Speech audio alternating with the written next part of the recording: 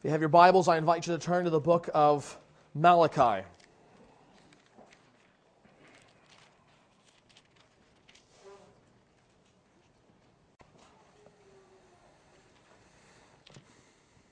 Book of Malachi, chapter 4.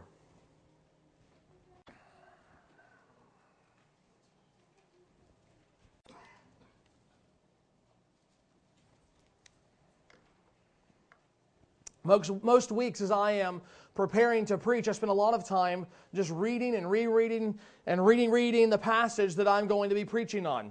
And I also spend several times looking at other passages that relate to the text that I'm going to open up and expound. I spend a lot of time just thinking.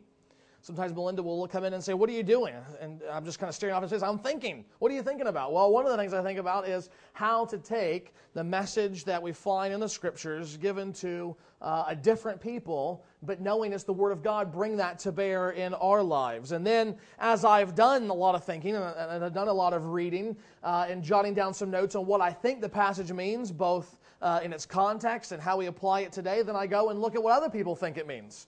And people that have spent a long time reading on it and thinking on it and pondering and things like commentaries and such to make sure that I'm moving in the right direction and I'm not becoming a heretic during that week. And that process is a laborious task. It's not just something that, you play golf 6 days a week and you roll to bed on Sunday morning and you have something to say. No, sometimes it takes up to 20 hours a week to put together the sermons that you hear on Sunday. I need to know that this week, I frankly just didn't have the time to go through that process.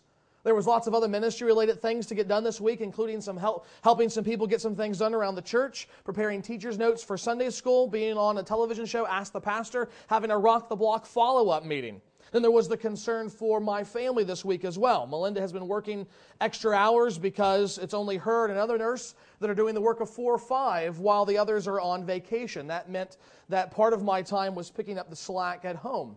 Furthermore, a couple weeks from now, we'll be starting school, and there was things that needed to be organized for that. Joshua and David are spending the week at their grandparents this week, and so I felt like because I wouldn't see them, I needed to invest extra time with them as well. We could go on, but you get the idea that this week was a very long week with lots to do, and frankly did not have the time to put towards the sermon that I usually do. But I think that's okay, because I think in the end, it may not be really very important how much time I put into the sermon. After all, God is powerful, He is sovereign, He can fill me with His Spirit and give me the words to say. Even if I don't do much study, I think He'll be here this morning.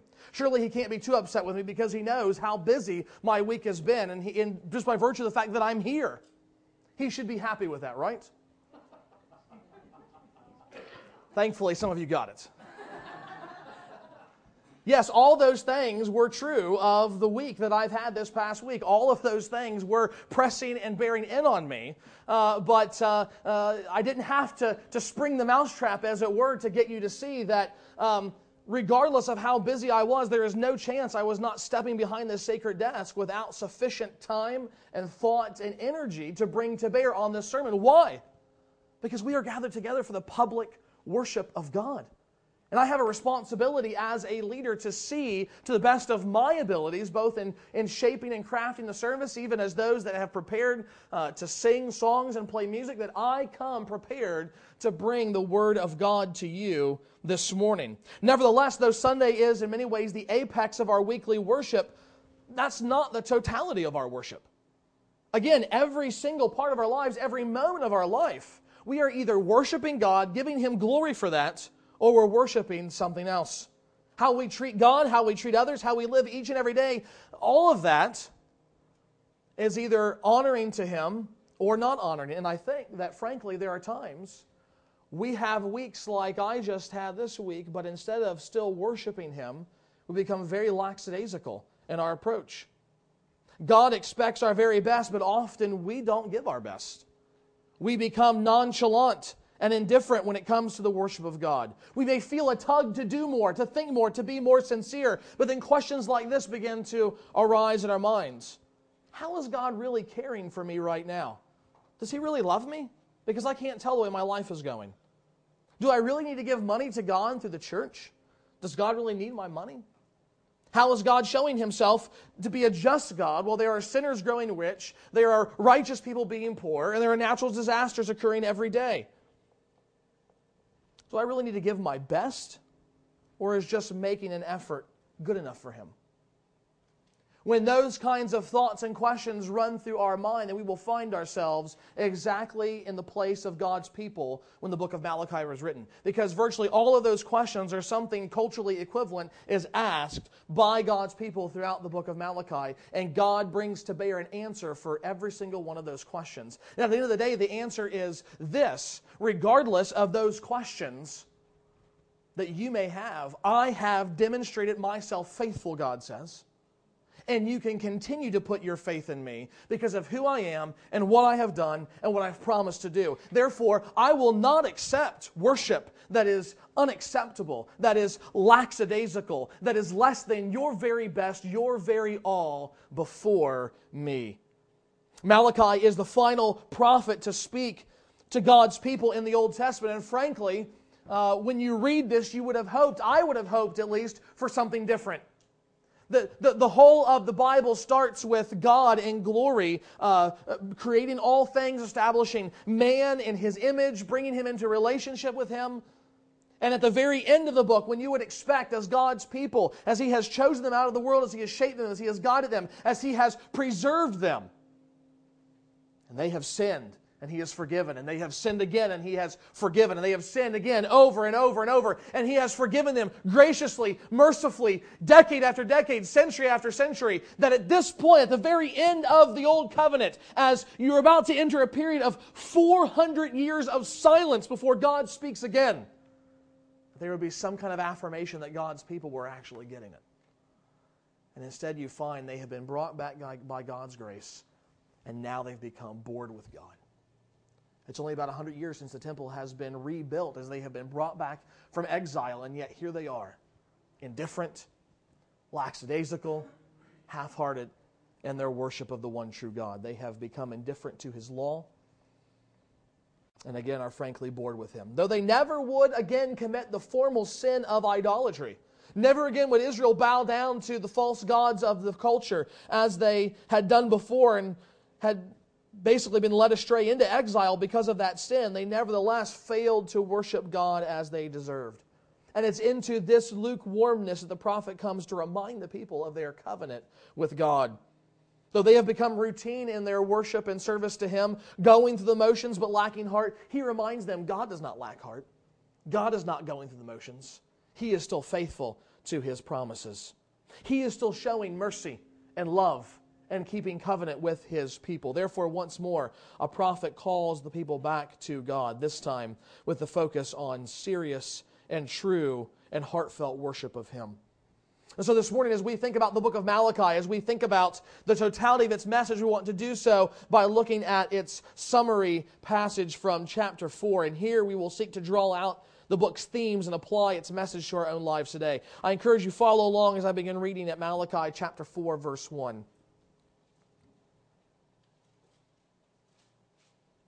Behold, the day is coming, burning like an oven, when all the arrogant and all evildoers will be stubble. The day that is coming shall set them ablaze, says the Lord of hosts, so that it will leave them neither root nor branch. But for you who fear my name, the Son of Righteousness shall rise with healing in its wings. You shall go out leaping like calves from the stall, and you shall tread down the wicked, for they will be ashes under the soles of your feet on the day when I act, says the Lord of hosts. Remember the law of my servant Moses, the statutes and rules that I commanded him at Horeb for all Israel. Behold, I will send you Elijah the prophet before the great and awesome day of the Lord comes, and he will turn the hearts of fathers to their children, and the hearts of children to their fathers, lest I come and strike the land with a decree of utter destruction. This is the word of God. At the heart of this passage is the command in verse 4, remember the law of my servant Moses, for that is the very thing Israel was failing to do. God is coming to them not with some new expectation, not seeking to point out to them some implied obligation that they failed to notice. No, all of these things were old hat. All of these things were to be the very basics of what they were to be living like as God's people. Furthermore, this was not open rebellion. This was not people saying, forget those laws, we don't want them anymore, we're going to go over here and worship this false god. No, it wasn't that at all. People are still showing up to the temple with their sacrifices and their animals. People are still doing business as normal, externally obeying the law, but heartlessly just going through those motions. Despite God's gracious preservation of His people through exile, they were still failing to live as the kind of people God called them to be. Specifically, they were failing to live a life of worship that honored Him in a way that was worthy of His name. And again, this is a huge temptation for us, isn't it?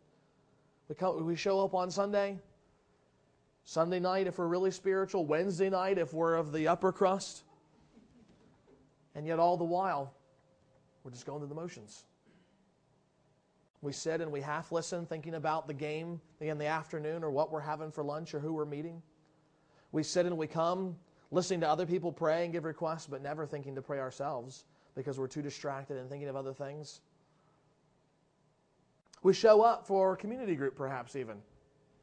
Listen to other people share, and perhaps we have read the chapter, at least part of it, and we say a few things, but we're really not interested in what people are thinking about and what people are going on in their lives. We just want to be there because we think it's expected and we want to get home and leave as quickly as possible. See how easy it is? See how easy it is for us even today to just go through the motions of godliness, yet as Paul says in 2 Timothy, denying its power? To not actually have a heart for God or His people and to offer Him tiddlywinks for worship of our lives? This morning, as we think about that great temptation, the book of Malachi cuts to the deep in our hearts. Two things that we should do as we think about this message of Malachi. The first is this: we should offer worship that is worthy of God. We should offer worship that is worthy of God. And Malachi identifies what this looks like. Two ways in which our worship, two spheres of life maybe would be a better way of saying it, in which our worship will be found worthy of God. And again, specifically, these two ways are connected to this command: remember the laws of Moses. Remember the laws of Moses. And as we seek to strive to understand, not necessarily as even the laws of Moses, but even under the grace of Christ, nevertheless, we see the failure of Israel in the Old Testament here being a bad example that we should seek to positively correct in our lives. So the first thing is simply this: in offering worship that is worthy of God, we need to think about how we worship with our own lives. Worship with your own life. What are you offering to God with your life? That's the question here. What are you offering to God with your life? Malachi begins the letter by pointing out a very obvious flaw with the people's worship: unsatisfactory sacrifices to God. In verse 10 of chapter 1, God utters words I think all of us would cringe if they were spoken to us out loud today. I have no pleasure in you, says the Lord of hosts, and I will not accept an offering from your hand. Now, if God is not accepting the offering, then they have no relationship with God at that point. It's over. Because the only means of relationship with God is through sacrifices. What's the problem with the sacrifice, the people ask in verse 7? God tells them, when you offer blind animals in sacrifice, is that not evil? When you offer those that are lame or sick, is that not evil? Present that to your governor. Will he accept you or show you favor, says the Lord of hosts? Yeah, the people are coming and they're giving sacrifices. They're technically meeting the obligations of the law, and yet they're missing not just the specific commands, but the very intention of the law. Instead of offering animals that are without spot or blemish, pointing forward to the one true sacrifice who would come without spot or blemish, Jesus Christ, they're offering sacrifices that are sick or maimed or stolen or not even the right gender. I mean, you think about how difficult it is to pick out the right gender of animal. Those of you with animals, is it hard? No. In fact, it was gracious for God to say it had to be the male. Why? Because all you needed the male for was reproduction. It was cheaper to get rid of the male than the female. And yet here they can't even be bothered to decide. Well, let's check which one's the male and the female. We got to take the male for the sacrifice. Now just grab one on the way. Let's go. We're running late. We might not make it to Jerusalem in time. God, why are they doing this? God says, you profane the Lord's table, verses 11 and 12 of chapter 1. You profane the Lord's table, but you say, what a weariness this is. And you snort at it, says the Lord of hosts. Now what does that mean? You snort at it. It means just that. We got to find something that's not sick, it's not maimed. We got to find something that's the best that we have and give that away. We even have to be bothered finding if it's male or female. In other words, Israel just can't be bothered with all these regulations. Yes, we've given the sacrifice. Isn't that enough? Do we really have to keep up with all the specifics? It's good enough, isn't it?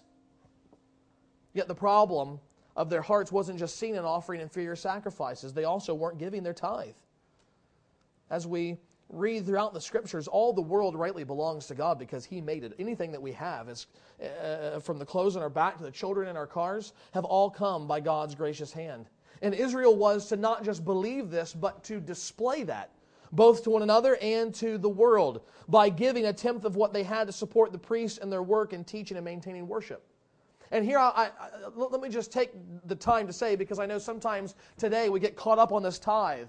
And you've got to give the tithe, you've got to give the tithe. Well, you understand, they didn't give one tithe. Okay? They gave a tithe of this. They gave a tithe of this. They gave a tithe of that. So Israel gives more than just one tithe of things. It's multiple things. So that no less than, most scholars believe, 27% of all that they had was being given back to God in worship of Him. 27%. And we get caught up on the 10% and say, well, I'm giving 10%. I'm doing exactly what God wants. Oh, really? 27% was mandated by law in the Old Covenant. How much are we willing to part with in service to God? Nevertheless, they're not even doing that. They're not even giving the minimum requirements of what was required by the law. And so God says to them in chapter 3, verse 8, you're robbing me. And they're saying, how are we robbing you, God? And He says, you're not giving the full tithe. It's not because they couldn't either. It's not because they're poor. And because all of that tithe would have reduced them to nothing. It's because they didn't want to. They had new clothes to buy. They had animals to get. They saw that great adobe brick house down the street, and it just looked so nice. They had to have it. Well, what if we have left over at the end of the month? Then we'll give that to God. As we think about Israel's failure, we're forced to ask the question, what are we giving to God? You know, one of the things, frankly, that Melinda had to help me out with when we got married was this concept of leftovers. Okay, when I was growing up, we didn't have leftovers. It was my dad, my mom, and me. 3 people. It was pretty easy to fix for us. You just fixed the meal and it was done with. Melinda had a bigger family, so they're fixing more food. Let's just go ahead and fix a lot more food, and then we pack it up in the fridge, the freezer, we have it for later, right? It's great. I didn't realize that the first time. So she lays out this nice Sunday lunch, and I'm thinking if I don't eat it, she's going to think I don't like it. I'm going to insult her. So I'm packing the stuff away, and so I'm going, oh my goodness, why did she fix so much food? This went on for 2-3 weeks, and finally she says, John, we could have leftovers. Ding, the light goes on. Leftovers. That's a good idea, right? And, and Melinda's a great cook, but can I tell you something? Leftovers are never good as the first time around, are they? I mean, when she pulls the steak off the grill and the veggies out of the pot, and she lays them down, and you cut into it, and the juice, and you're just like, oh, that's great, And then you go to rewarm the steak and the veggies. Well, it's a meal, it's good, but it's not like the first time around. And yet, how many of us just give leftovers to God? We don't serve Him up the best. We say, well, I'm going to have my fill, and then whatever's left over, that's what I'll give to you, God. I know throughout my time here I've said, in order to have a consistent growing walk with God, you've got to have a consistent time of prayer and reading the Bible. And I'll say, the pattern that Jesus Himself lays out, not by mandate, but by example, is to get up early and set aside time to get away with God. And I hear people all the time say, oh, I'm just not a morning person. And you know what? I get that, because I'm not much of a morning person either. My eyes don't even start working until 30 minutes after I get up, okay? They're just not focused, all right? They're closed, I'm rubbing them. But here's my question. For those of us who say, well, we're not morning people. Okay, fine. So what is the best part of your day? And are you giving that over to spend with God?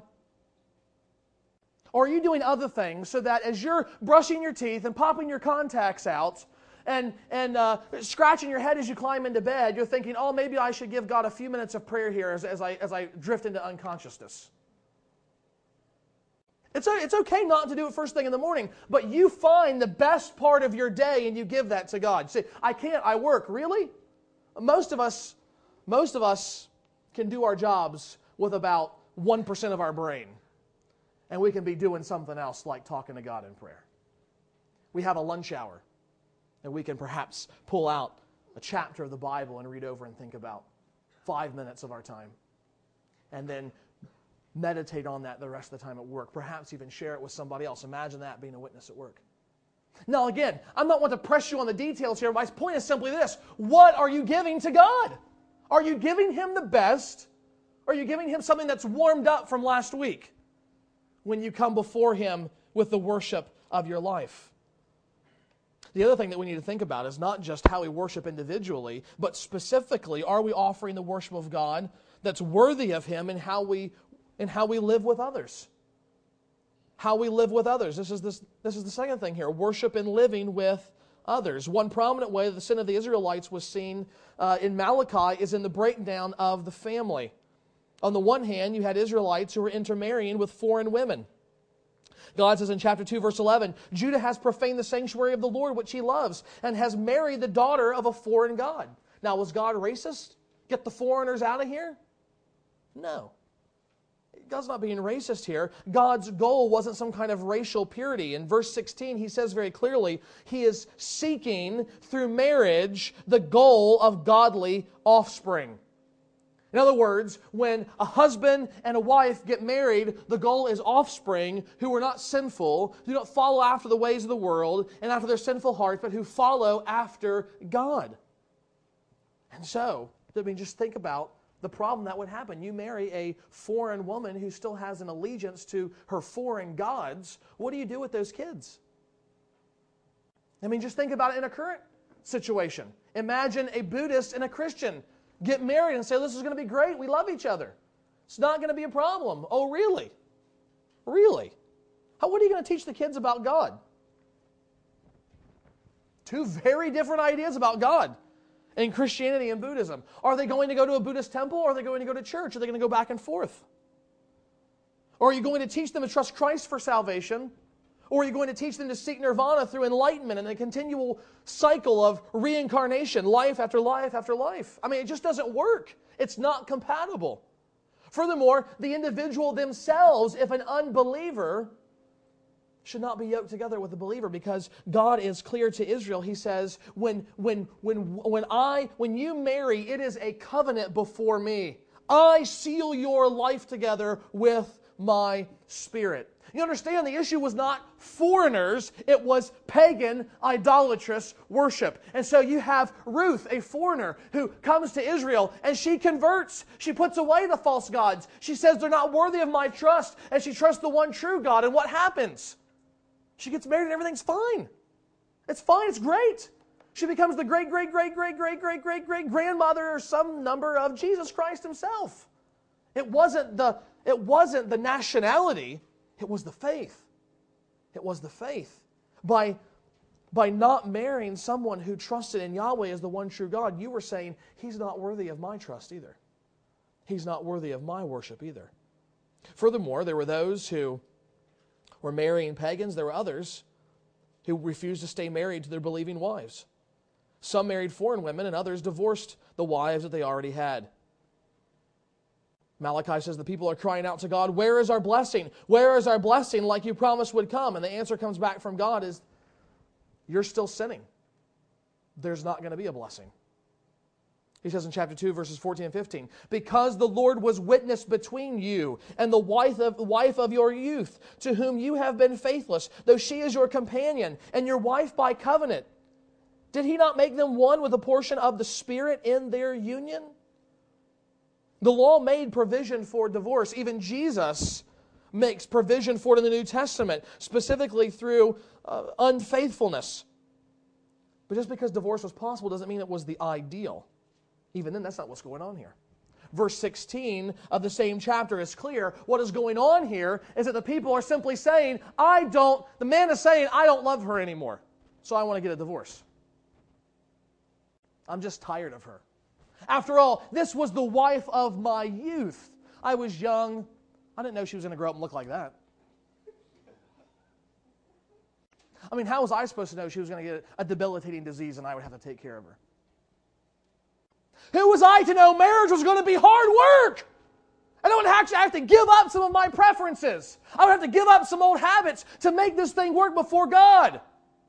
So I don't love her anymore. I want to bail. Where's the eject button on this thing? Our society calls this irreconcilable differences. God says it's sin.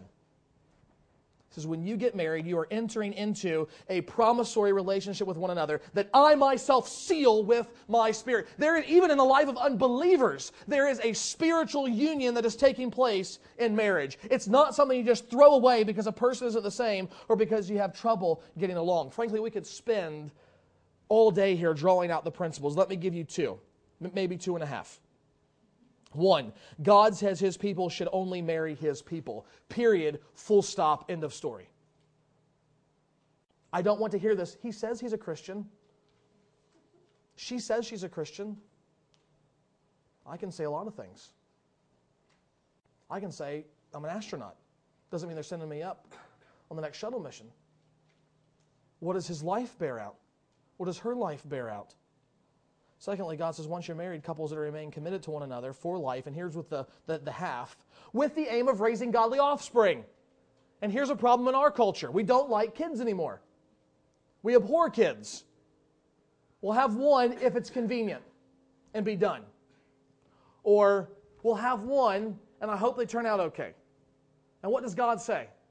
My design for marriage is the production of godly offspring. That means in part, though they themselves must have personal faith in God, the lives of my children fall on me when they're younger. If they're ungodly, I bear some of the blame. Furthermore, I need to seek to have kids. I can't just say it's inconvenient. I would much rather have the jet-setter life. You can't put a car seat in the back of a Beamer. God says, then don't buy the Beamer. Man up and get the minivan. Right? That's what he says here. So one preacher says, if you can't say amen, say ouch. Beyond marriage, God then goes on and gives a list of other sins between other people. Not just between you and God, but between other people. In chapter 3, verse 5, he says, I will be swift against sorcerers, against the adulterers, one that would come in and break up a marriage, against those who swear falsely, that is, you're lying to other people, against those who oppress the hired worker in his wages. See, Republicans don't get everything right. Okay, there's another oucher. I am against the widow, those who would oppress the widow and the fatherless, against those who would thrust against the sojourner. God here is concerned that His people love other people, particularly the rest of Israel, striving not only for their welfare, but also for welfare and justice of others. In all of these things, God is saying this, part of what makes your worship honoring to me, part of what makes your life acceptable to me, is how you interact with others. It's not just me and Jesus and I'm letting Him take the wheel. The life of worship before God is bigger than that. You are your brother's keeper. You are your sister's keeper. Their problems are your problems. Godliness is lived out both individually and in community. Fail to love others and God says, your worship isn't worthy of me. Now some of you have been listening to God call out Israel and now perhaps even your own worship as failing to meet His standard, and you're wondering, how do I even come before God now? Because I've committed those sins. I've got a past I'm not proud of. And God says He doesn't want those kind of people. He doesn't find those kind of people acceptable to Him. Furthermore, maybe right now you're in the midst of some of those things and you're wondering, how is my worship? How is my life ever going to be acceptable before God? Well, the beauty of the answer is, even now, even after hundreds of years of dealing with Israel, sin and sin and sin, you know what He says? Return to me and I'll return to you. What is He saying there? He's saying if you feel the prick of conviction, if you feel the tug of God's Spirit saying your life is not right, and you say, I want something different, God says, then come to me and I'll make things right. Come to me and I will forgive you.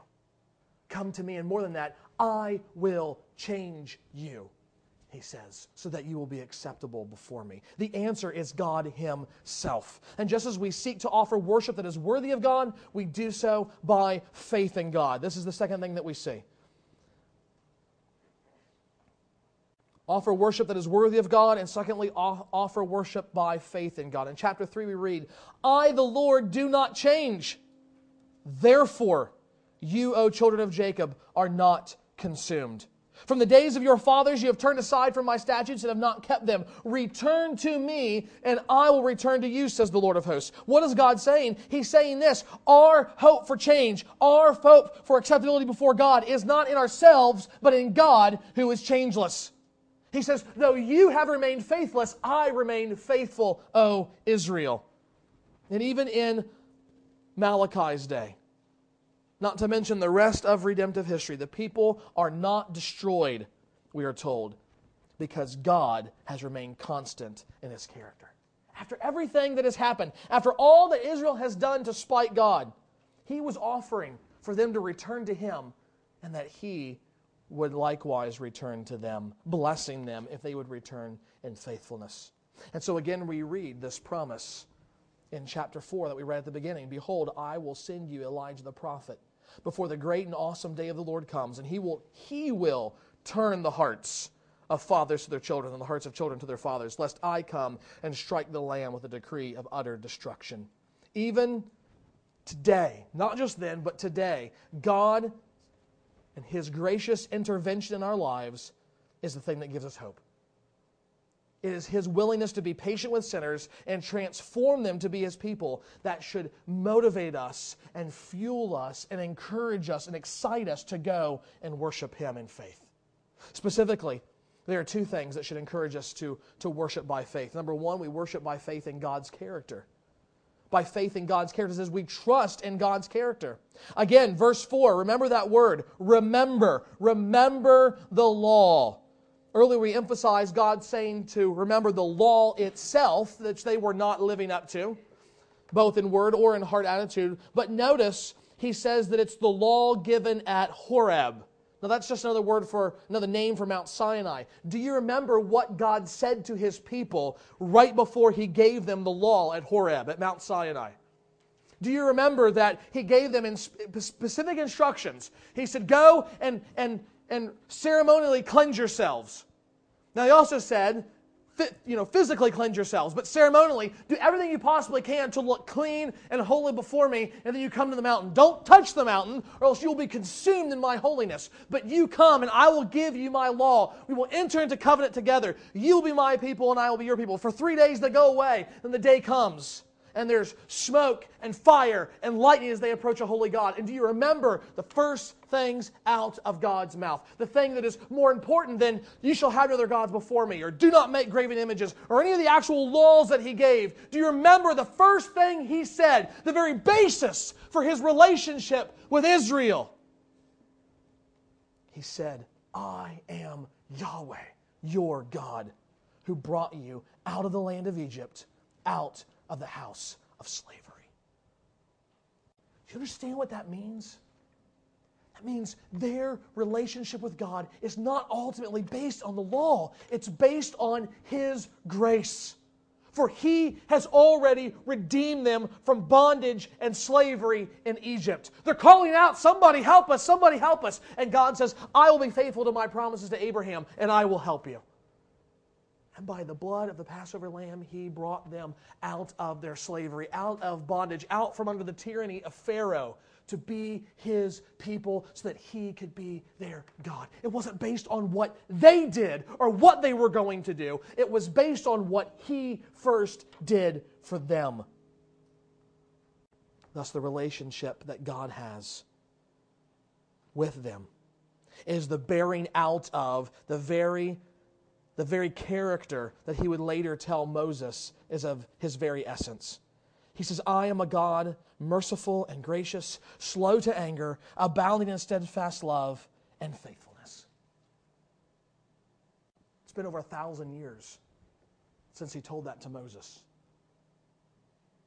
And He's still forgiving faithless Israel. I think even today we can have confidence in God's character as that kind of a God.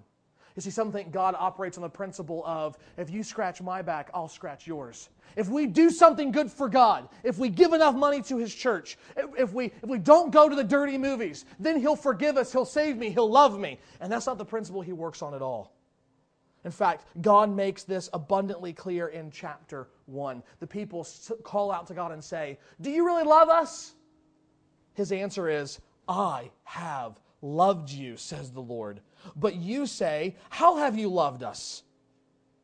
Is not Esau Jacob's brother, declares the Lord? Yet I have loved Jacob, but Esau I have hated. Of course, you have to know your Old Testament. Ultimately, the people of Israel come from Jacob. They are all his descendants. Jacob and Esau were two brothers, two twins. God chose one over the other. Why? Simply this. He chose to love one in His gracious, saving way and to pass over the other. Why? Because one had done something good? No. In Romans 9, Paul says they weren't born yet. Neither one of them had done anything good or bad. And yet God said, I will love Jacob and not Esau. And therefore He says it depends not on human will or exertion, but on God who has mercy. That's ultimately what our relationship with God depends on. Not on human will or exertion, but on the God who has mercy. Israel's salvation, your salvation depends not on what you do, but on what God has done in the fact that He has chosen to set His affection on you even when you didn't deserve it. This is what should drive the worship of our lives. When we enter into this place on Sunday mornings, it should not be thinking, I've got to put on an appearance. I've got to do this so God will love me. I've got to do this so people will think wise of me. No, you come in here longing to sing God's praise, longing to love God's people. Because when you were unlovable, when you deserve to be left on the side of the road for dead, when you deserve to be trampled upon in ashes at the final judgment, God said, I will love you. And He chose to send Christ to die for you, to make that love possible.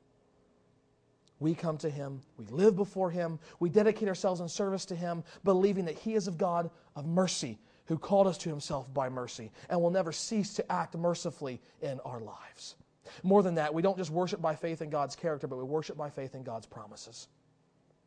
God promises many, many things in the Bible, but here we have two of the most important, the promise of judgment and the promise of salvation. Again, chapter 4, behold, the day is coming, burning like an oven, when all the arrogant and all evildoers will stumble. The day that is coming shall set them ablaze, says the Lord of hosts, so that it will leave them neither root nor branch. But for you who fear my name, for you who fear my name, the Son of Righteousness shall rise with healing in its wings. You shall go out leaping like calves from the stall.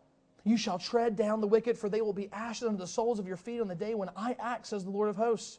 Remember the law of my servant Moses, the statutes and rules that I commanded at Horeb for all Israel. Behold, I will send you Elijah the prophet before the great and awesome day of the Lord comes. And he will turn the hearts of fathers to their children, and the hearts of children to their fathers, lest I come and strike the land with a decree of utter destruction. When we get to the New Testament, there is this amazing scene. And again, it's one of those times where you have to find them. Maybe it'll be after 10,000 years. Maybe it'll be after 10 million years or 10 billion years. But maybe they'll finally let me get close enough to Peter or John, and I want to say, what in the world was this like? Because right in the middle of Jesus' ministry, right as He is preparing them, and the intensity of the preparation is increasing, He takes all the disciples out to pray on the mountain, and He says, Peter and John, you come with me. And they go up on this mountain, and suddenly God comes down, and this cloud of glory comes down. And suddenly they turn to look at Jesus, and He's not just human Jesus anymore. Matthew says He becomes transfigured before their eyes so that something of the divine glory itself begins to emanate from His very presence. And they stand back agape and in awe, and they turn around, and back from the dead, some way, somehow, in the mystery of God, is both Moses and Elijah talking with this transfigured, glorious Jesus. And you know what Peter says, don't you? He says, man, let's never leave this mountain. This is awesome. Let's pitch some tents, and let's stay here forever. And ultimately Jesus says, no, we can't do that. It's not time. One day that day will come, Peter. You just wait. But the point was, Jesus was coming, not just as a man, not just as a prophet, but in fulfillment of all the law that came through Moses and the prophets typified by Israel's greatest prophet, Elijah. He was coming, and they were bearing witness to the fact this was the Christ. He was the Messiah. He was bringing to completion all that the Old Covenant looked forward to. But that was not the coming of Elijah the prophet looks forward to. Because in fact, Peter and John say, hey, is this what Malachi talked about? And he says, no, this isn't it. It was John the Baptist. He came in the spirit and the power of Elijah, straddling between Old Covenant and New Covenant. He came paving the way, the messenger to the final messenger, me, the Messiah, turning people away or turning people towards me with a message of repentance so that when I come, people will see that I am the fulfillment of God's plan. I am the way, ultimately, that they can be made right with God, even as sinners. And what Malachi saw together in this vision as one coming is actually two comings. Jesus came first, satisfying the righteous requirements of the law, offering His life as a perfect sacrifice, bringing to fulfillment all of the other sacrifices that were offered so that we could have forgiveness and life when we trust in Him. But He says, not just in death, but now raised to life, I am coming again. And this time He will not ride into Jerusalem on a donkey. Instead, it says He is coming on a white horse prepared for war. And the horrific vision of a final judgment where people are consumed in flame will one day be reality as sinners are ultimately destroyed forever for their refusal to love God and to turn to Him in fear and in worship like they were created to do. But there is that promise of those that would fear God's name. Instead of the blazing sun coming and consuming them for their sin, it would be a sun rising of blessing, a sun of righteousness that would cause them to rejoice and leap for joy at the salvation God provided. All of this is possible for us through God's Son, Jesus Christ. And as we seek to offer acceptable worship for God, we must do it remembering these promises of judgment and of salvation. It's not only God's gracious character that has got us in, but it is His gracious character that continues to uphold us. We live in light of larger realities. This isn't just something that we pencil into our lives. I'm going to worship the Lord Monday from 9:30 to 10:30.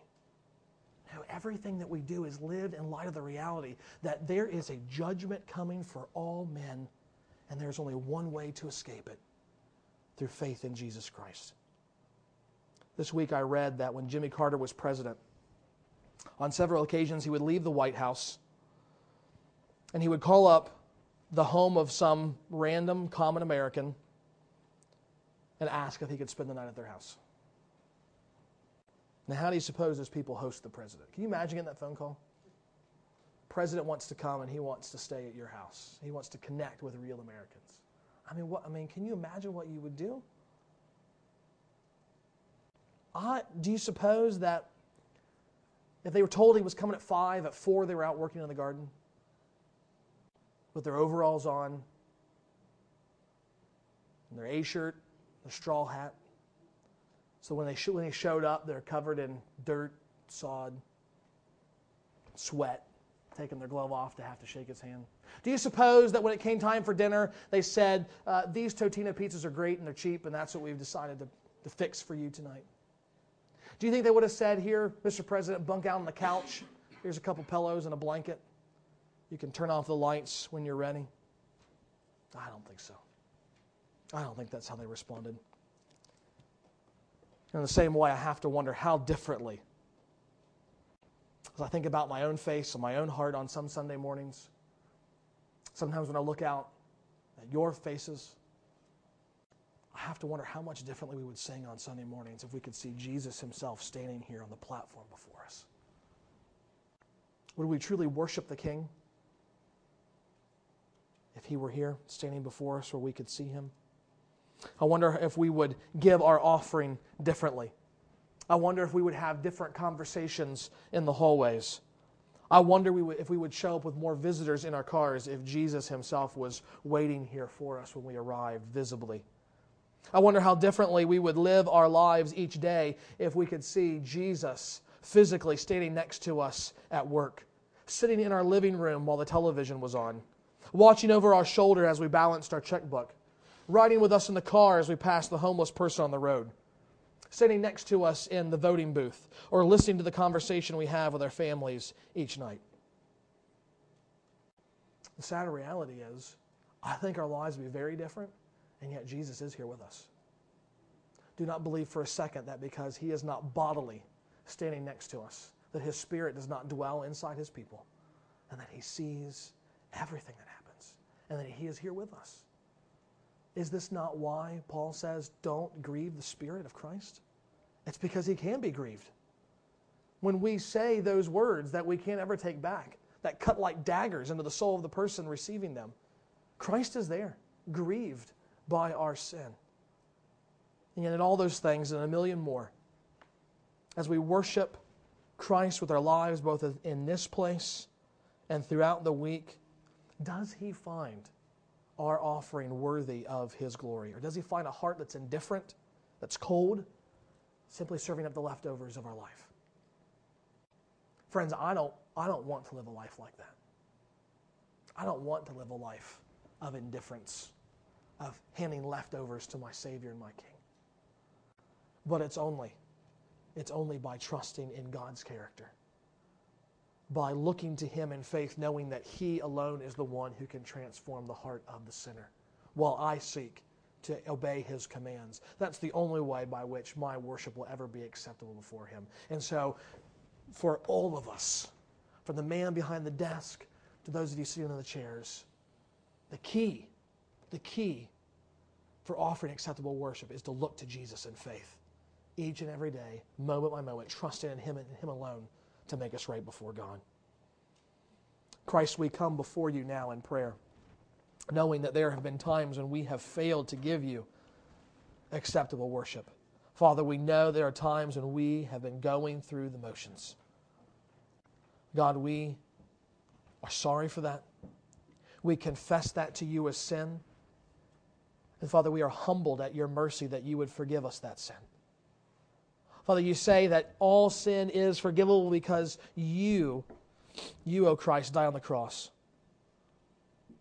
So, Father, we pray that the Spirit of Christ that you have sent into our hearts upon faith, that it would well up within us, filling us even as wind fills the sails on a ship, moving us along in the right direction, causing our eyes to gaze to our Savior, who was not dead on a cross, but raised up from an empty tomb, standing at your right hand, interceding for us even now. Father, continue to change us, poor sinners. Help us to remember the covenant relationship that we have with you. Help us to remember that our life is not just lived as individuals, but lived in community with one another. God, in every way, change our hearts that we might look like your people, both to one another and to a dying world around us. Amen.